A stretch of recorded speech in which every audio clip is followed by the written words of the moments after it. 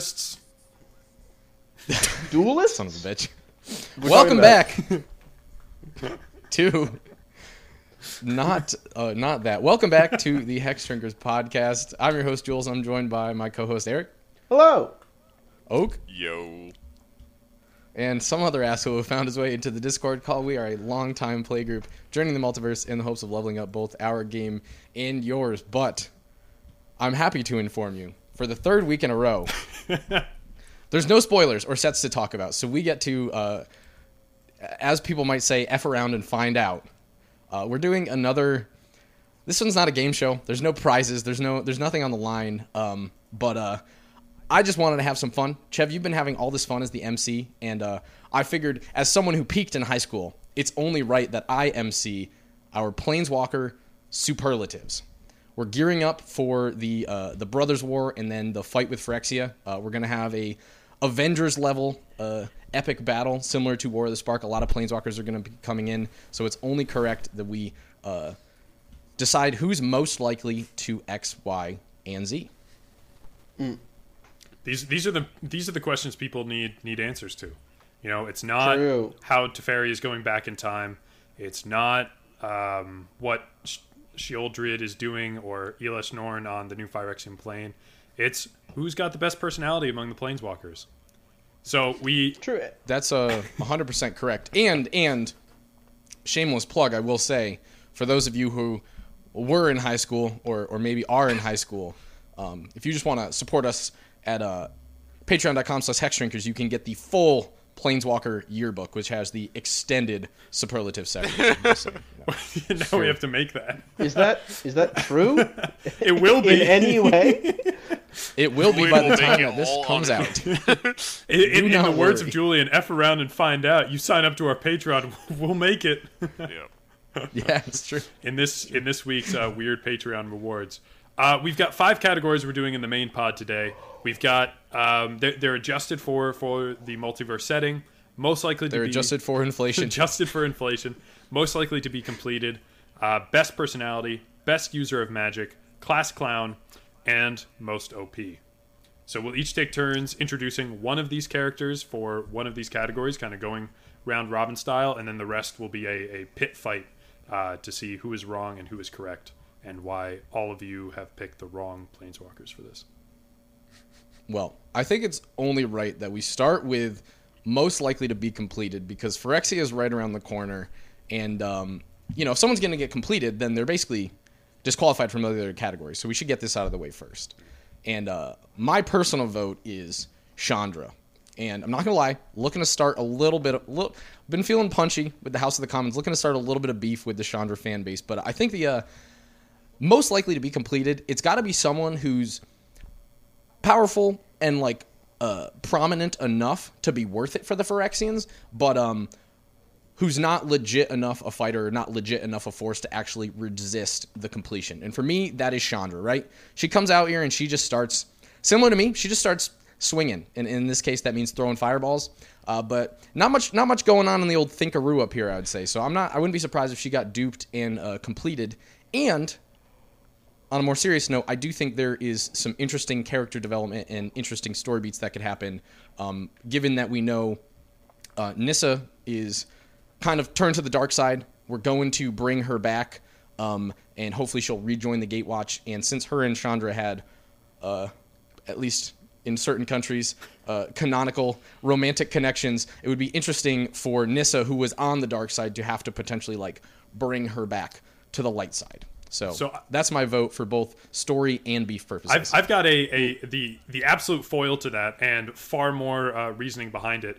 If we use the story beats that are released up until the day that we record this, which is October 25th, the last story that was published today has Chandra and Nissa joining the rest of the group, kind of together, and everything seems to be okay. So Nissa's already joined the Gatewatch again. This isn't a go to the dark side. However, I think it's more likely that Nissa gets completed, because we just lost Jaya, the other fire mage. We're not going to lose the only other fire mage that currently exists in canon, because they need to maintain all 5 colors. So I think Chandra is just clean. She's got plot armor at this point. but Nissa doesn't. Having the last iteration of Nissa come in Zendikar Rising, using black mana, Nissa's history is one that started with a bit of like xenophobia and understanding like the perfect form of elves over all other races in Zendikar. That seems like something that could be very easily twisted to the Phyrexian mindset of like, we are superior, we are ultimate, join us, and our full understanding of the plane. I think her mindset is already leaning towards that Phyrexian ideal, just in a different way, kind of similar to how we saw Ajani sees his pride as humanity and the Planeswalkers and all the other races until he's transformed, and then Phyrexia is his family. So I think Nissa is far more likely to see the transformation, geared up for it, and it still plays into what Julian was talking about with kind of breaking up one of those core relationships and losing someone that is very key to the Gatewatch. Because we lost like Tamio and Ajani, and they're both powerful forces, but they haven't been one of the story drivers in a long time. They kind of got thrown in and then completed, which doesn't have the same feel as one of our core five getting lost like we did in War of the Spark. I like this too because I could also see the way Nissa has been towards Zendikar in all of the major blocks. I could also see her since she's... Well, I haven't read the story beat, so I don't know the official, like, her coming back, but I could see her attempting to also, like, cut a deal with the Phyrexians and be like, hey... Oh, spare Zendikar? Just don't touch Zendikar, yeah. And then whatever, like, I'll help you out if she sees, like, the writing on the wall. And, of course, as soon as that happens, we know it's over because she will get stabbed in the back and completed anyway. But, yeah, I could see something like that happen because, like you said, I still very much think that her allegiance is to her plane and also potentially to the race of elves on Zendikar as well. What other ones we got out there? Yeah. I think that Nahiri honestly has a solid chance of getting completed. Mm-hmm. For those who don't follow the story quite as well and aren't super up to date, such as myself, I did a little research. We last saw Nahiri kind of being an asshole. Well, we last saw Nahiri being a huge asshole, and then eventually sort of realizing she had done wrong and going to Sorin, essentially going to try and find Sorin, essentially to apologize, and waiting in Markov Manor. He doesn't show up, but Ajani does. And Ajani, as the perfect dad of the group that he is like, listen, we all go insane sometimes, and that's okay. And you know what? I'm sure that you would be forgiven, like, it's going to be all right. And then she parted on good terms with Ajani. As was mentioned before, people who are being completed, they're strong, they're characters who have been in the story for a long time, but they aren't central figure pieces. We've seen Nahiri go through sort of her entire narrative thread from beginning to end, seeking revenge for Zendikar, getting revenge, and then realizing that that revenge was poorly taken, and now sort of having that beat resolve, ending on last discussing with Ajani and becoming friends with him. I feel like that's the perfect way to lure in another to get completed. Yeah, I mean, Ajani is like a big force among the Planeswalkers, so if he's able to maintain the look that he isn't completed and like lure Planeswalkers into a trap, he's got a very good chance. Because he is a sleeper agent. He was a sleeper agent. I don't know if he is anymore. It's on the card. It says it on the card, but now his eyeball is red, as brought up in the story. So I don't know if he can like change that on a will, like if his eyeball turns different colors, or if he's just the T800 now. It is unclear. It's a feature.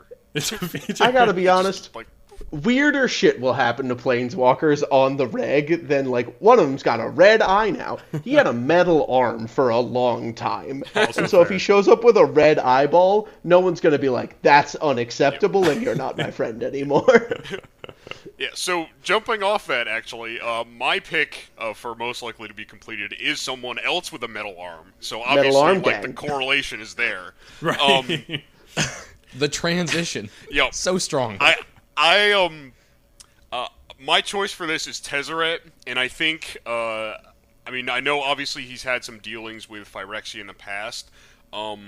Currently, his story is kind of like back and forth, like he's kind of like a double agent, but also like a triple agent. Yeah.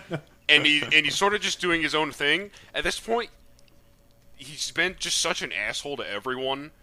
You know, the Gatewatch, even the Phyrexians, I don't know, the entire plane of Kamigawa, that I feel like his story just can't end well for him. ultimately, I feel like he's going to try and cut a deal with Phyrexia, or he might even be into the idea of being completed, seeing as how he's an artifice master, and he's already got most of his body is Ethereum. I believe he's currently on a quest to replace it with Dark Steel or something. But what if he were to replace it with just Phyrexian oil instead? Wouldn't that be much stronger or something? I don't know. It just doesn't seem like it's going to end well for him. He has no character. When I say no character, I mean positive character. He's a very fleshed out character, but he's no positive character as a human being. Yeah. He's just going to take a knee to Phyrexia and get that oil treatment. He's gonna get the essential oils, the full Yep. Yeah.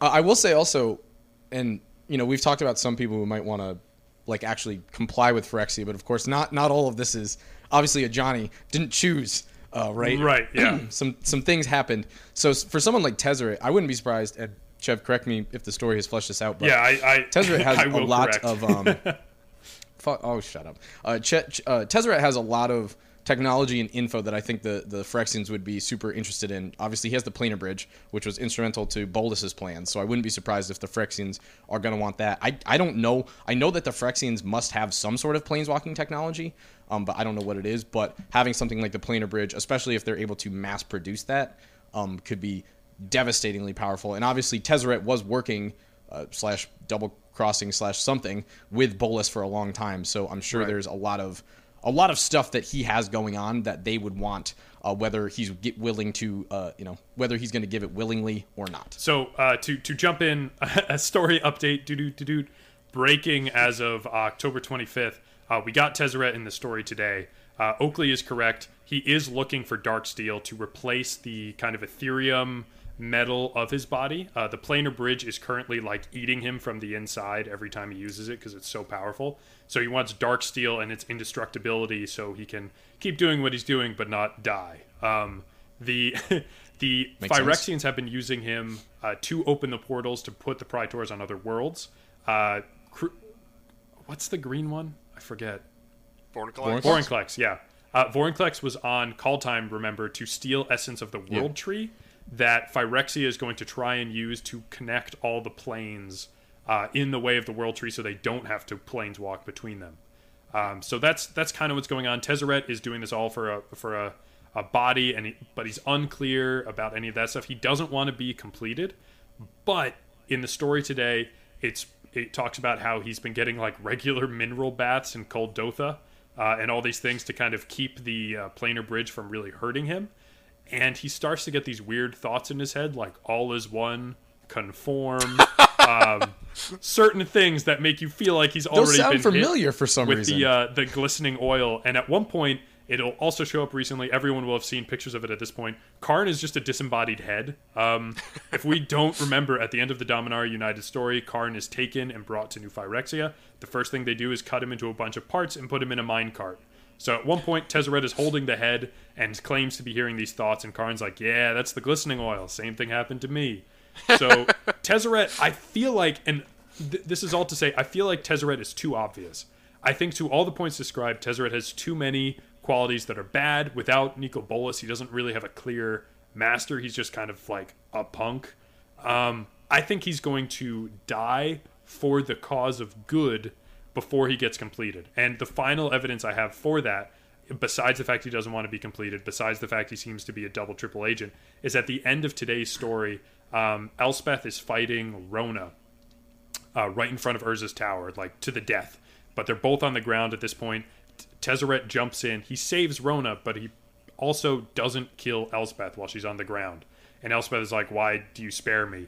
And Tezzeret says something like, small cracks are what bring down a mighty engine, or something. So he very clearly has his own interests and doesn't really want Phyrexia to succeed in completing the whole universe.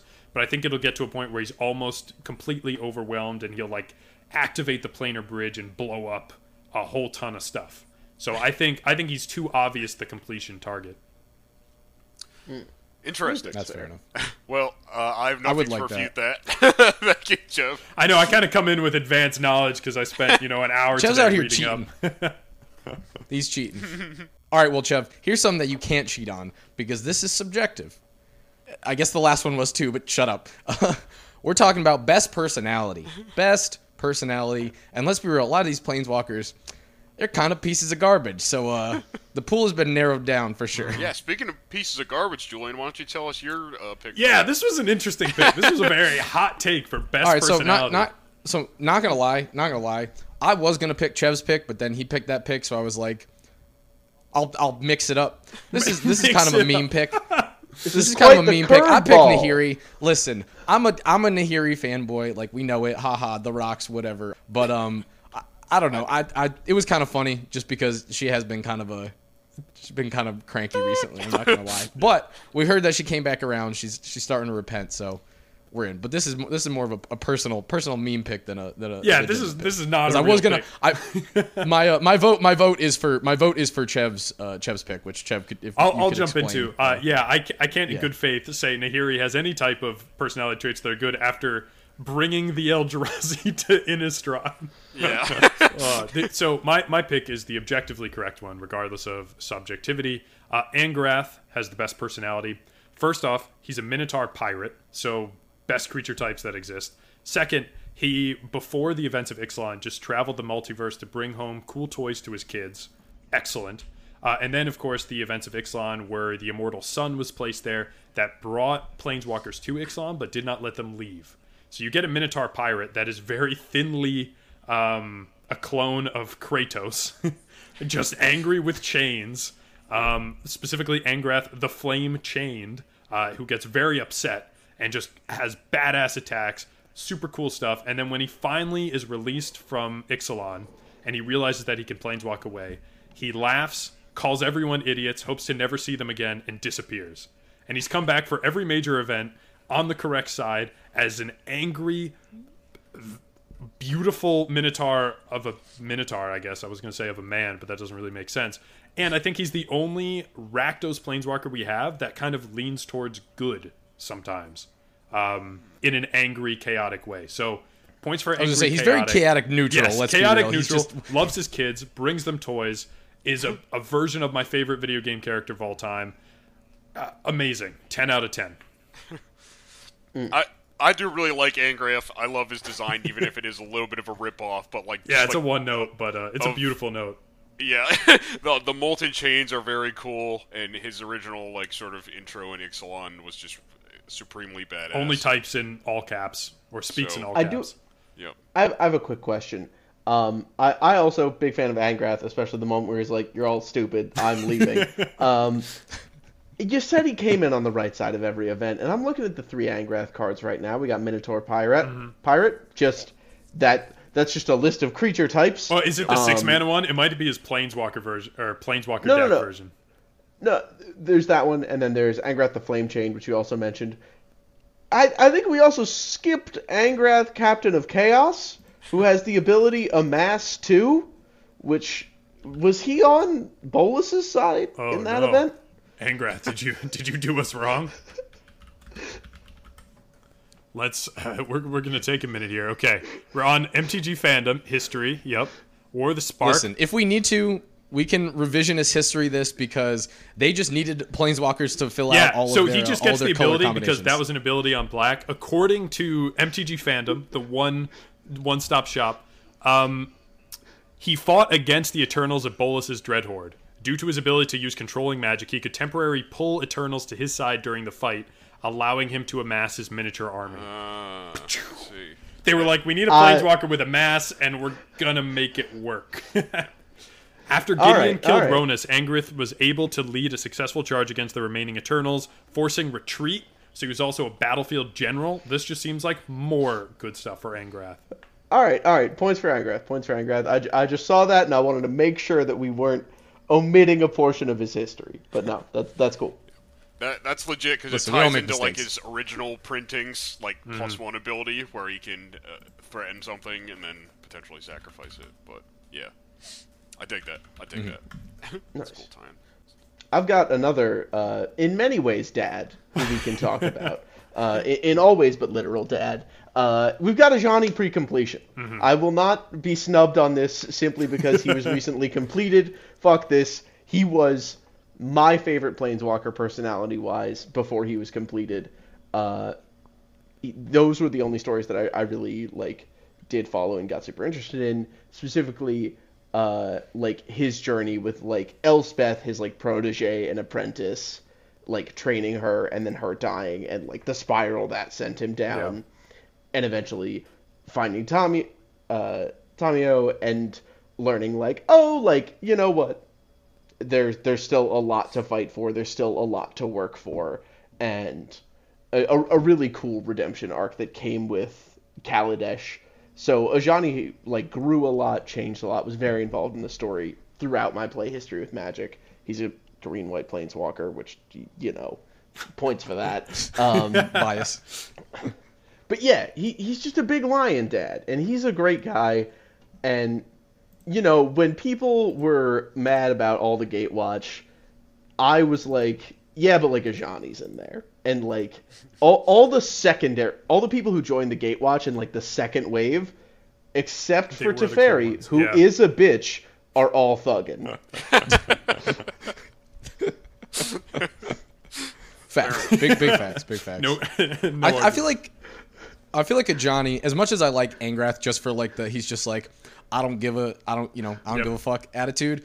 I feel like Ajani is like one of the very few characters in Magic that everyone is just like, yeah, we're cool. He's cool. Like, he's cool. He's a good guy. We're chilling. Like, he's the Obi-Wan Kenobi.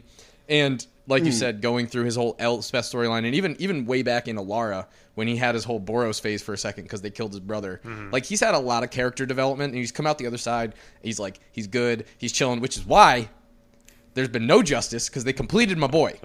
Well, Eric's boy mostly, but all our boy. He's all our boy.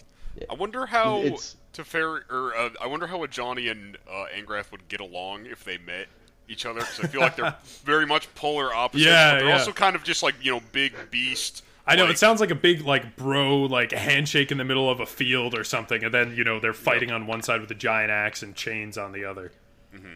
Oh, really? I feel like it'd be very much like a comedy duo almost. Like Johnny's the straight man and Angrath is the whatever, wild card. And like they get on each other's nerves, but there's like some mutual respect there. Yeah, I very much read that interaction as them as like two sides of the same coin, of like Angrath being like, as we sort of mentioned, this big like family man who, you know, tries to play it safe. He isn't out there to do stupid shit. He's out there for the important moments, and that's it. And that's sort of been Ajani's policy as well, of like, I want to be active, I want to be invested. Like, this whole group is like my found family, and I'm going to be there when they need me. I will not be there for any ignorant shit that occurs. Very, very fair. We're missing one best personality pick. What's going on in the High School of Oak? So, well, yeah. Speaking of people that kind of look like high schoolers and not giant beasts, my pick for best personality is actually Venser. And this kind of probably comes off as a little strange. Venser, you know, he hasn't had a huge role in Magic's history. He kind of had his own saga, which sort of ended in his death. I'll talk more about that in a sec. But I actually think that contributes partially to why his sort of legacy is very interesting and just cool and unperturbed by what I consider to be Magic's subpar storytelling in recent years. Excuse me, I didn't say that. Who said that? Yeah, so if we're talking about a guy who's just like very, very good and just like genuine and wholesome from start to finish of his entire arc, I think Venser sort of fits that category very well. He was born in the swamps of Urborg, essentially just as like a guy who was interested in artifice, and like I think got in trouble actually with Lord Windgrace because he was like trying to keep all that out of Urborg or something like that. Fought against the Phyrexians for pretty much his entire life, and then ultimately ended up sacrificing his life and his spark for Karn in order to liberate him from the Phyrexians. And yeah, so I think his story goes very flies under the radar a lot. Everyone knows him as that kind of like one card in EDH that's got a very oppressive ultimate. But I think he's just a generally cool guy, and I also think actually his powers are very interesting. I think he specializes in like teleportation magic, which feeds into his like blink abilities and like unblockable effects on his cards. So yeah, I don't know. I just want to give one for my man Venser. He's not lame like Jace. He's just a good wholesome guy.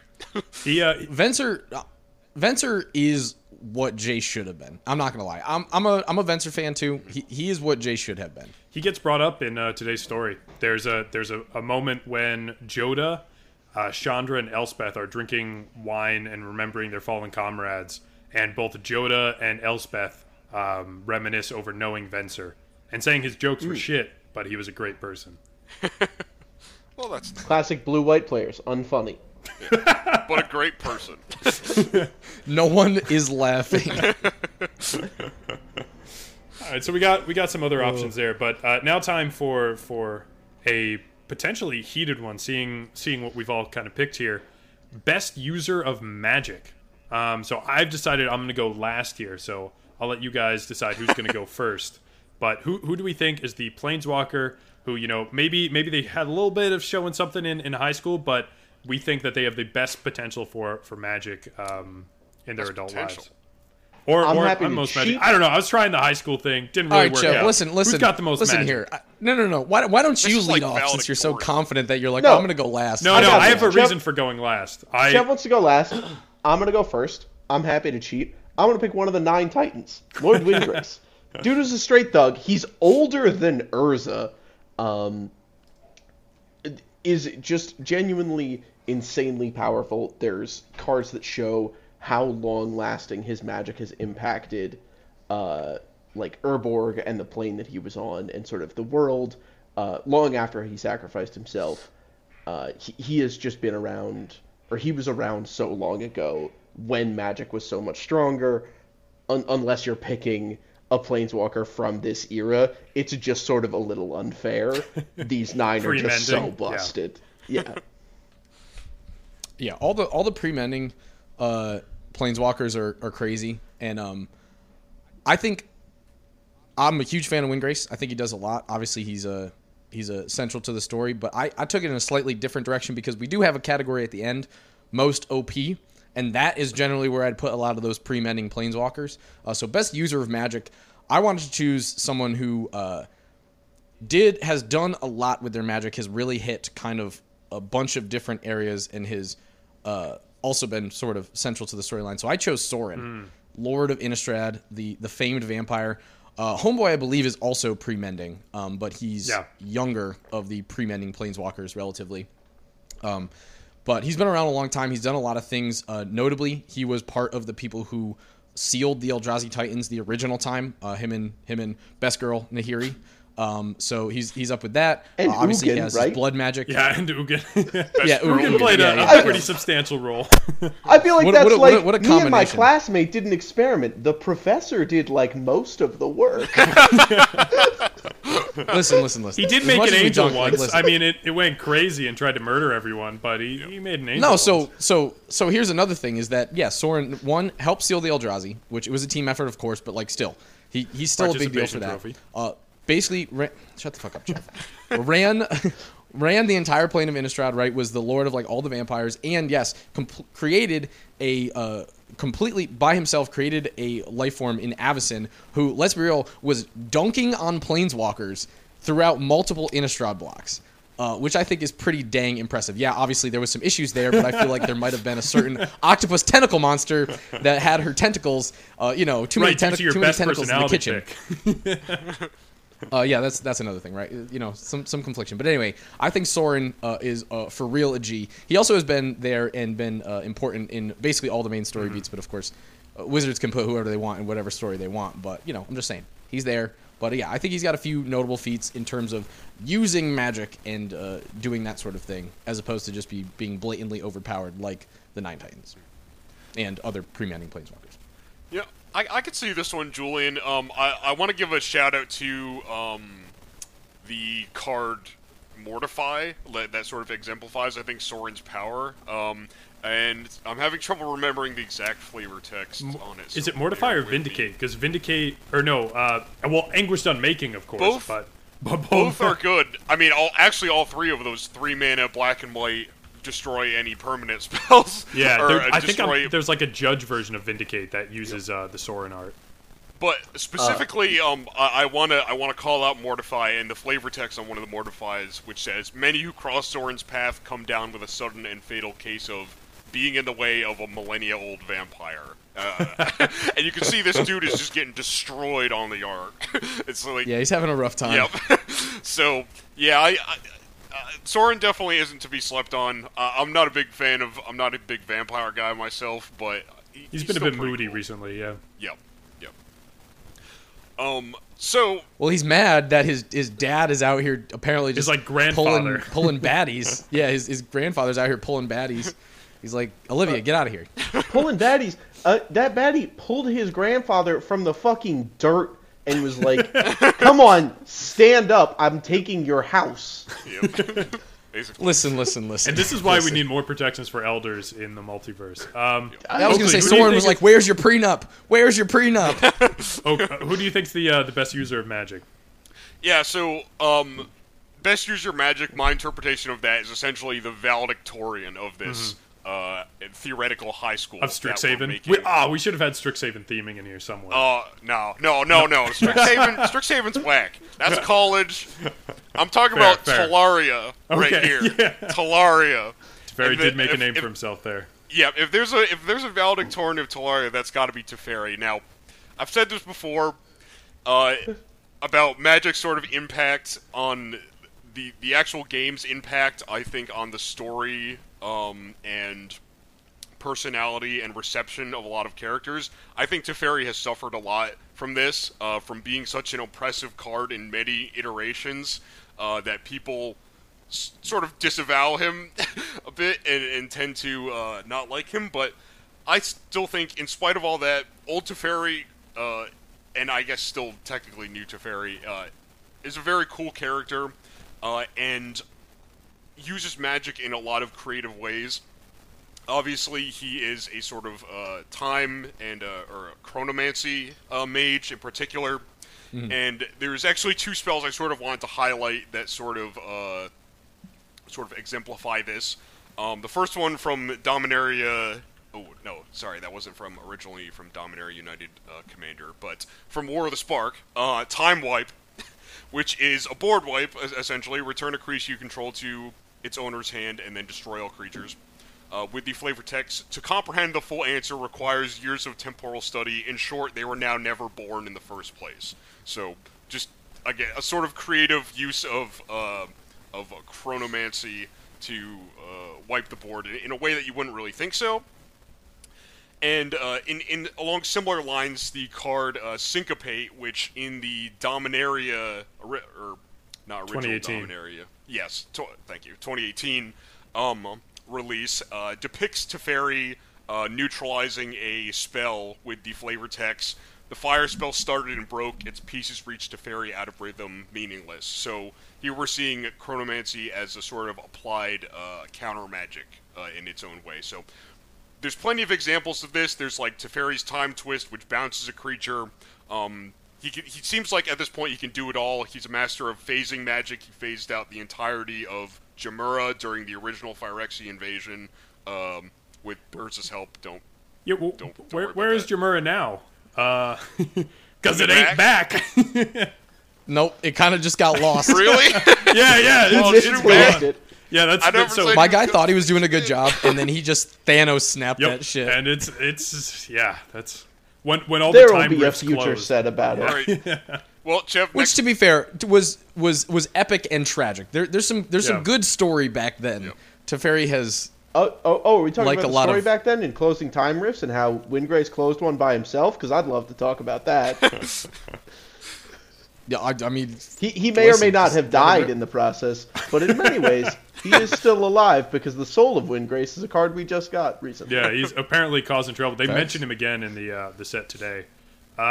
So all of these were great picks, but if there's something that is a trope in fiction for being overpowered, it's the person who steals spells from other people's minds and then casts them. And that's Davriel Kane. His main character trait is he can steal spells from a person's mind for a small amount of time and cast it while they forget that spell. So he can store up a couple and do it. So all those great spells of Teferi are awesome. Davriel can do it. All that cool stuff of Sorin, great. Davriel can do it. Also makes deals with all the demons and uses that demon magic with falsified contracts. And it does help and is an unfair advantage that Davriel Kane was created by one of the best fantasy writers of all time, Brandon Sanderson. So that does give him a leg up when it comes to lore for what they're capable of doing.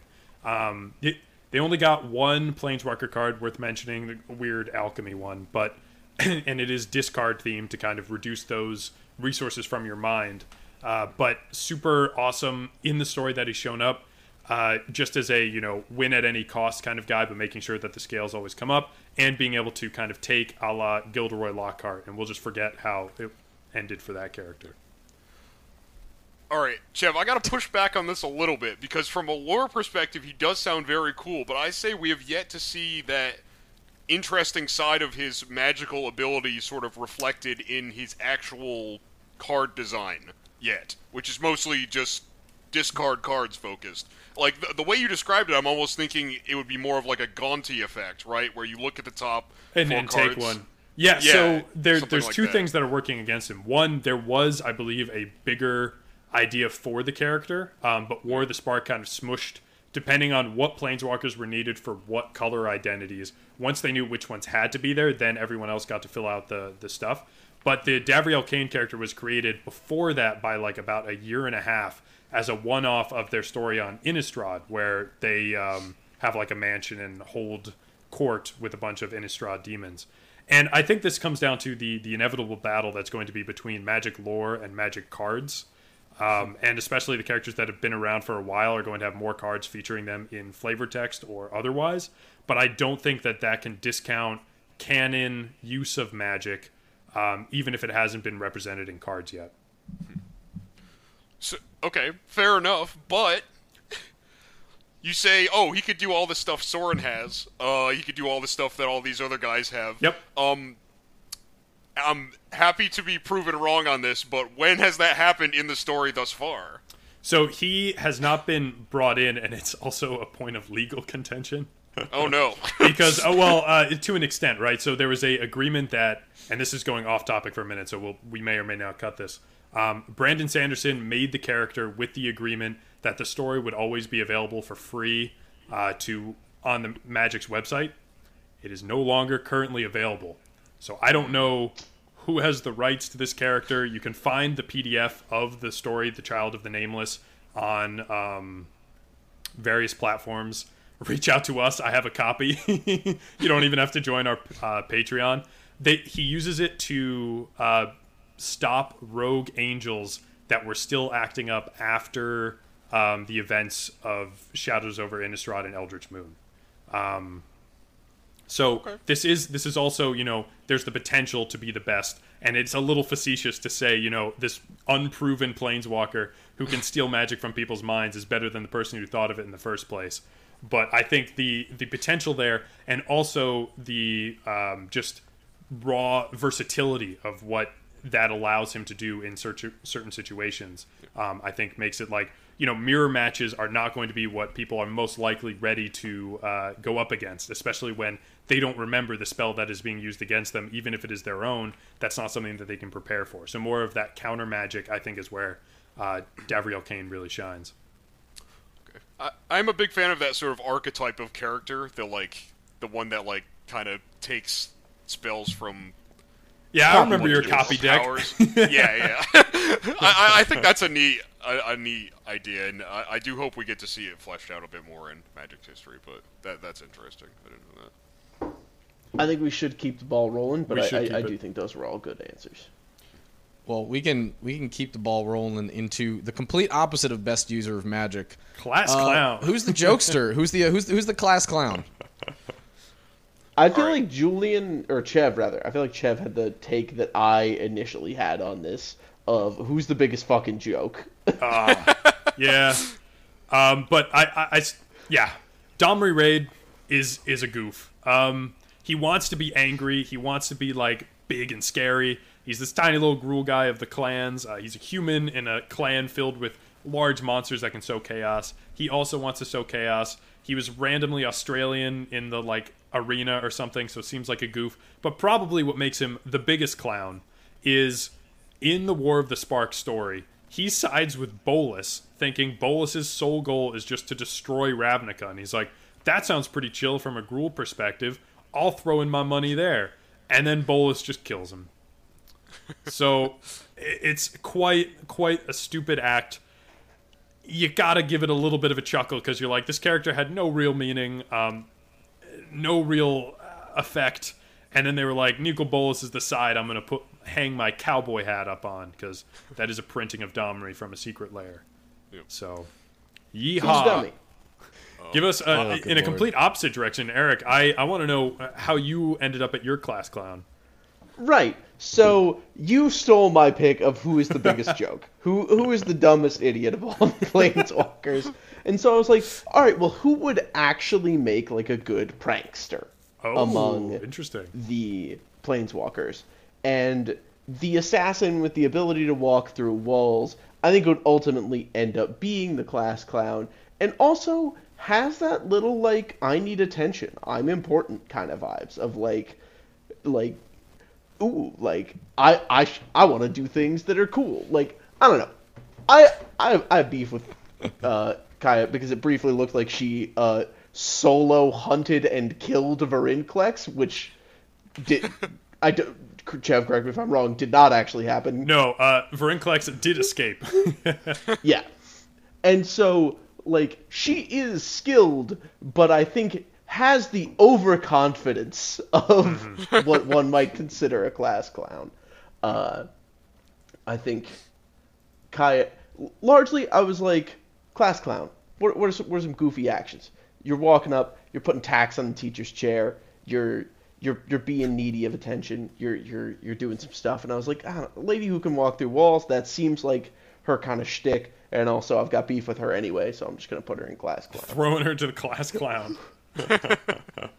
Fair enough. Eric, you know, I took a similar route to you. Who's the prankster? Who's the they're so smug. They're saying stuff in the back of class and everyone's laughing. They're causing problems. You know what's super funny? When you just turn your teacher into an elk. Isn't that just hilarious? Don't you just love that? I feel like Isn't you that also great? did Get you this banned beef from with school. this character. Yeah, he got expelled. I picked Oko. Yeah, Oko. Yeah, you talked about the overconfidence. I don't think Oko had any overconfidence. He knew exactly what he was doing, and he knew that he was the shit. Yeah, I picked Oko. He is supposed to be like a mischievous piece of shit by nature, frankly. And I think he accomplished that exactly. He is banned in basically every format, and I think really this was almost a meta commentary on Wizards pranking us, the players, across all of Magic's formats. So I gotta go with Oko. Also, like, my dude he's got the most shit-eating grin and like just edgy punk class clown look, and I frankly I can't stand looking at him. Julian, I gotta agree with you on a lot of these points, but I think Tybalt pretty much beats Oko in all of these categories as far as shit-eating grin, number of pranks played on not only people in Magic Universe, but also players of the game, Magic the Gathering. Only one of these has a whiteboard or printing. I was gonna say Exactly. for me, Tybalt is the guy where he's like pranking, and then he went too far, and he was like, "Whoops! I accidentally impersonated a god and let loose a horde of demons. Oh shoot! Like I'm so Posts sorry." his apology He's like the video guy on who's YouTube. doing. Yeah, He's in the. That's like YouTube. He's going in chemistry class, and he actually sets the the wall on fire or something. That's YouTube prankster video tier pranks. Like, oops! Like accidentally I killed the ran guy. some guy over in a car. Thumbnail of a scared face. Oh no, is he dead? Yep. Also, I'm looking at Tybalt Cosmic Imposter. In no way does he look like he regrets any of these decisions. Yep. Not at all. He's not like whoopsie doopsie. He's like, that was fucking hilarious. So, I think Oak's got it, by the way. so, yeah, Tybalt, just like little background on him. He's a devil, which are, I guess, known to be, pranksters, I guess. They have diabolical, like, fun, and if you've ever, read anything about the cult of Rakdos, he definitely fits very much into that sort of archetype. Pretty much uses his Planeswalker powers just to play pranks on people, including the entire plane of Kaldheim, where he impersonated one of their gods, essentially, and then became it.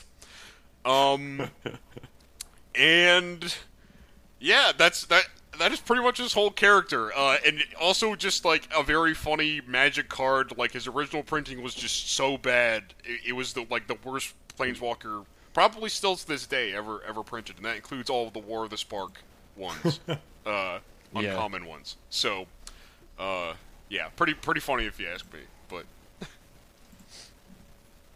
what a goon! You know what's the real joke?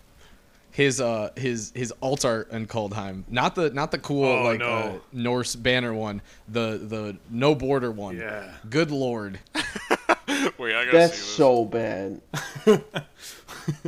Yeah, I don't really know what's going on with that one. It's kind of like vampire, but missing an arm. I'm not really sure.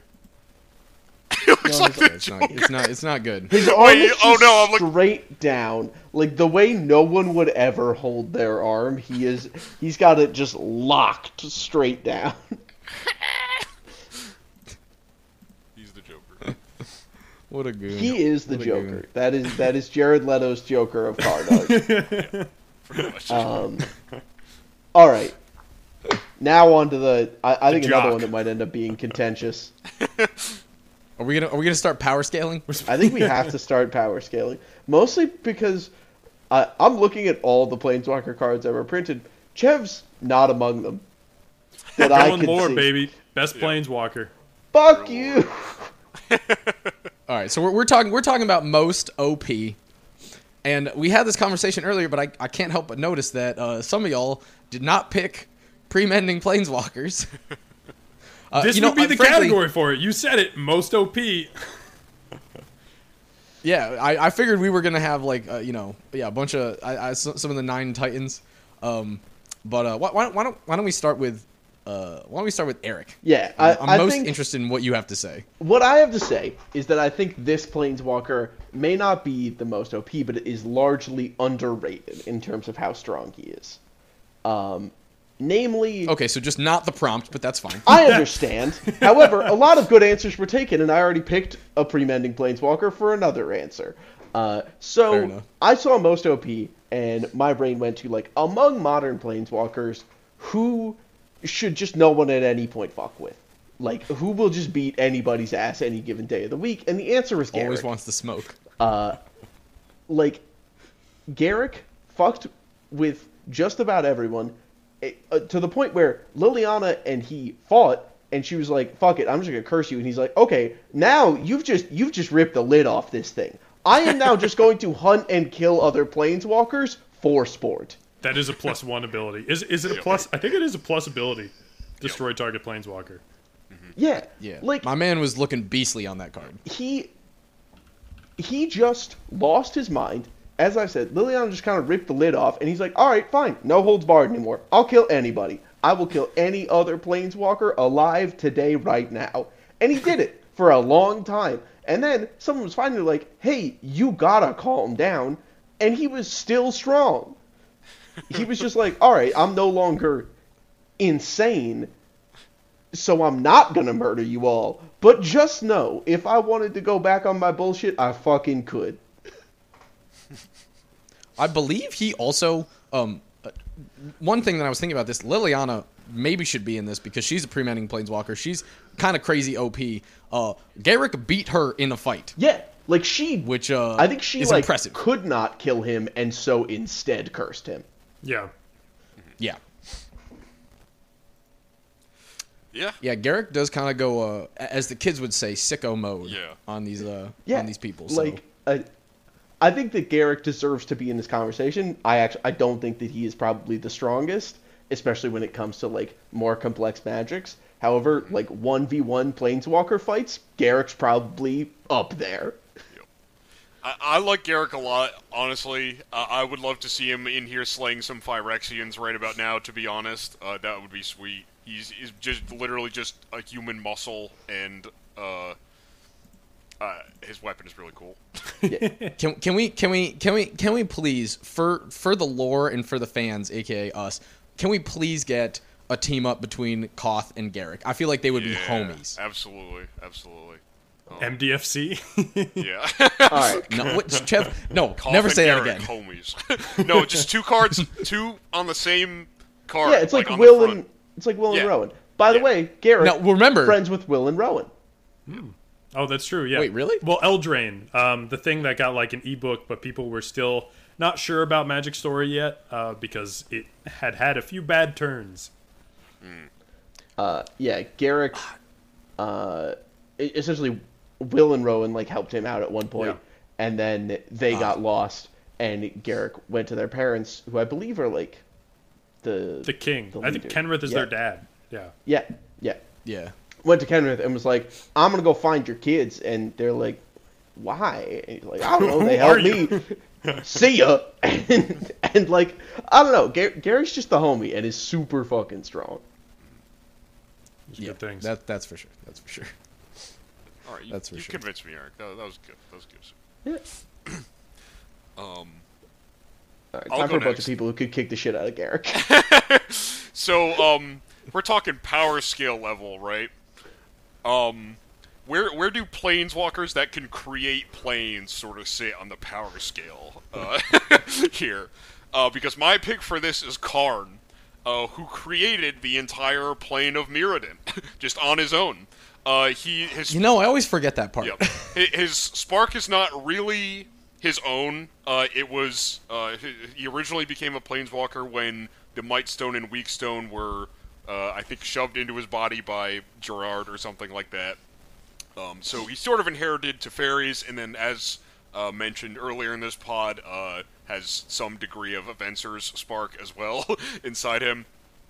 But yeah, Karn seems to me like, short of Urza himself, who is obviously the principal of this, high school or whatever theoretical thing that we're making up all these superlatives for, and is therefore disqualified, Karn has got to be just the most powerful. And now I know historically, he is at this point a alumni of this school. His heyday was way back in the day, and he's lost a little bit of that strength since then. But when in his prime, he created Mirrodin. He went back and forth through time numerous times as his ability as the Silver Golem, fought the Phyrexians, and played a big role in a number of Magic's larger story arcs. So, yeah, that's all I have. QED. It's Karn. Yeah. So I struggled with Karn. I was thinking Karn, but the current story got the better of me, where he just got hit with a very special axe and now can't planeswalk or do anything, and then was put into a bunch of like pieces, and now his head just like exists. And I was like, not discrediting anything he's done, but it was just like Elish Norn said, "I'm gonna make a magic beating stick," and that's kind of all it took. But I understand. Julian, it seems like you want to jump in here. Oh no, I want to agree. Like I always forget about the whole creating the plane thing, but like other than that, I have a hard time saying Karn is the most OP because he's kind of just chilling, right? And especially recently, he's just kind of been like around, and he's been like, "Hey, but guys, like, have you heard of the Phyrexians? Because they're bad." And he's just kind of given he's like a robot, right? Like Urza made him, and Urza made him to like basically not have a personality, and he was just like, "I just want someone who I can send through time, and you're the guinea pig, so suck it up, Buttercup." But like I feel like Karn is just, despite this fact that he's just super durable, right? He's the only substance that can travel through time. He's just kind of been chilling. So it's hard for me to put him on the same level as some of these other people who just have such raw destructive power. So he did go on a couple murder sprees in Dominaria United for the against the Phyrexians. There's like they tried to make Dominaria United a lot of Karn story and like inner thoughts. And I think for some reason I have this image in my head of him like covered in Phyrexia and just like blood, and he's like, "Is this what Urza expected? let me think about it someday, as he just like continues to murder everything. Because like he's durable and can't really be stopped, and until he gets an accident and turns into a bunch of pieces. As it was pointed out, I cheated in this category. I went with most OP, kind of like he would be coming back on Alumni Day with Karn. This would be Bo LeVar, one of the power titans. He was you're sensing a theme with my picks. He was originally a frickin' smuggling pirate. Just makes him awesome. He almost single-handedly stopped the first wave of the Phyrexian invasion in the caves of Koilos during Invasion. During the invasion later on, when Urza was like about to release a bunch of bombs in Phyrexia, and then was like, wait, no, they have so much knowledge. I want to learn from them. Bo LeVar was one of the people that led the attack against Urza and the insurrection from the other Titans to actually set off the bombs and just kind of beat up Urza a little bit as he got cold feet. And then he died protecting a bunch of merfolk from Yawgmoth's death cloud by just using his spark to protect like a whole bunch of people. Like Venser, saved Karn, but Bo LeVar saved more than one thing. So I got to give it to him there. One of the originals like stood up to Urza and was able to overpower in that particular instance, which I think like if Urza is like the benchmark, even if it's just once overpowering, has to put you at a very high level. Also, he was a pirate. I like his MTG wiki entry of he gave his life in an appreciation of beauty. His final thoughts were that it was a worthy death. Mm-hmm. This guy seems like a cool dude. And then it got transformed into a freaking merfolk trickster. And like, if you read the flavor text on that, it's specifically calling out the colony of merfolk he saved.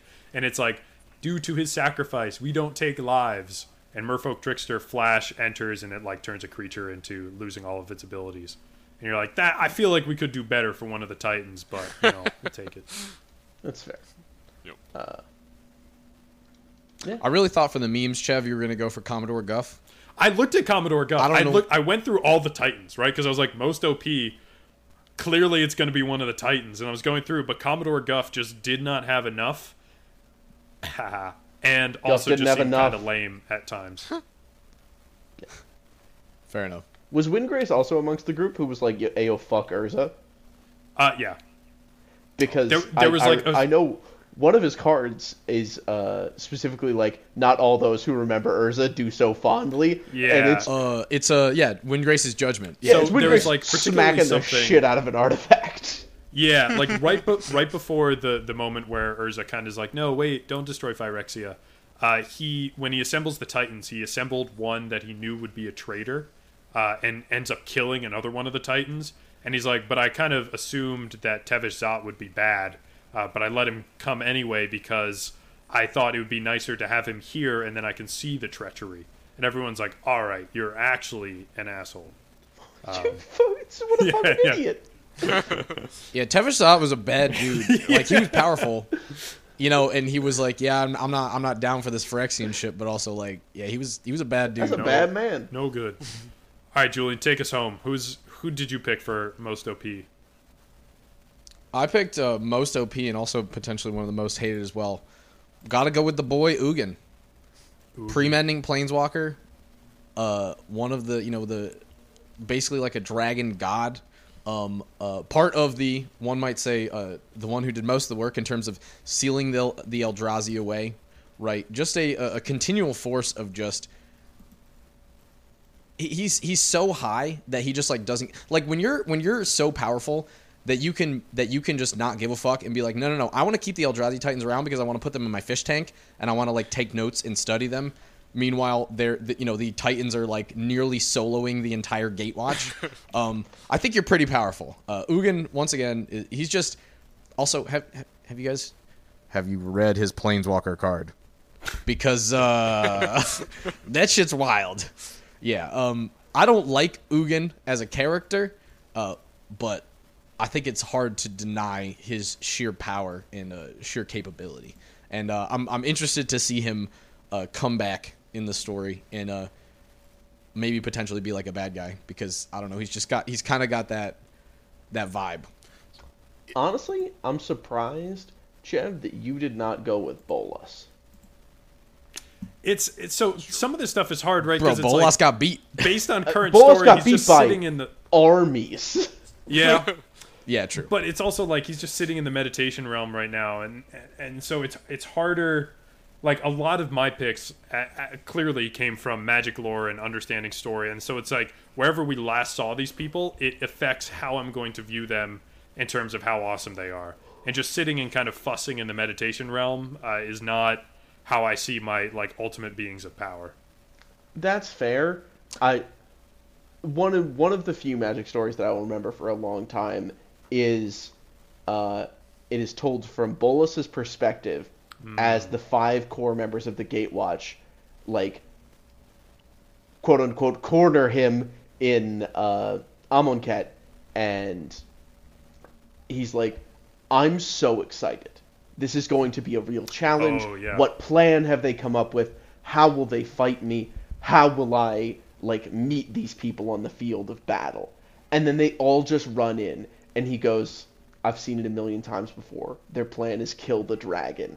And then he breaks the unbreakable shield, shatters the most powerful telepath's mind, and is just absolutely styling on these kids. Yeah. Like that was great. That All was a the sick scene. defeat cards in that cycle, an hour of dev, where it's like we needed an entire year to prepare and double the Gatewatch in size. Yep. like Nisa raises a single elemental from the dead land that is Amonkhet, and Bolas is like, that looks fun, and then just surrounds them with them. And he's like, you're all jokes. You're all little jokes, and I think they're funny. And I think all of you are hilarious. Like, I put a lot of respect on Garrick, and I think that he is incredibly strong. However, didn't Bolas also make the meditation realm? Did he not, like, create that plane? I think he did. I'm pretty sure Ugin did. Or him or Ugin. I forget. Yeah, well, I was going to say, I was thinking about Bolas originally, and I was like, oh, wait, do you know who's currently, like, who currently has Bolas jailed in the meditation realm and is just kind of watching and be like, hey, buddy, how's it going? You know, here's your gruel for the day. It's Ugin. So I was like, okay, I guess I got to go with Ugin now. Here's your gruel for the day. Hands up, Domri. Oh, that's fun. All right, I think that's a joke worth ending on, to be honest. 100%. 100%. Even though those are, of course, the definitive superlatives, let us know what you all think in the comments or on the Twitter or whatever. Let us know who you would put for each of those, and if there's any other superlatives that you want to add, and put your picks there as well. But otherwise, we will see you when there's new product. The Hexdrinkers podcast is a production of Hexdrinkers Media. It is written and performed by Chev Eldred, Julian Leal, Oakley Reed, and Eric Von Allman. Editing is done by Chev Eldred. The Hexdrinkers podcast is also brought to you by patrons like Mountains Gibson. Thanks for tuning in. See you next week.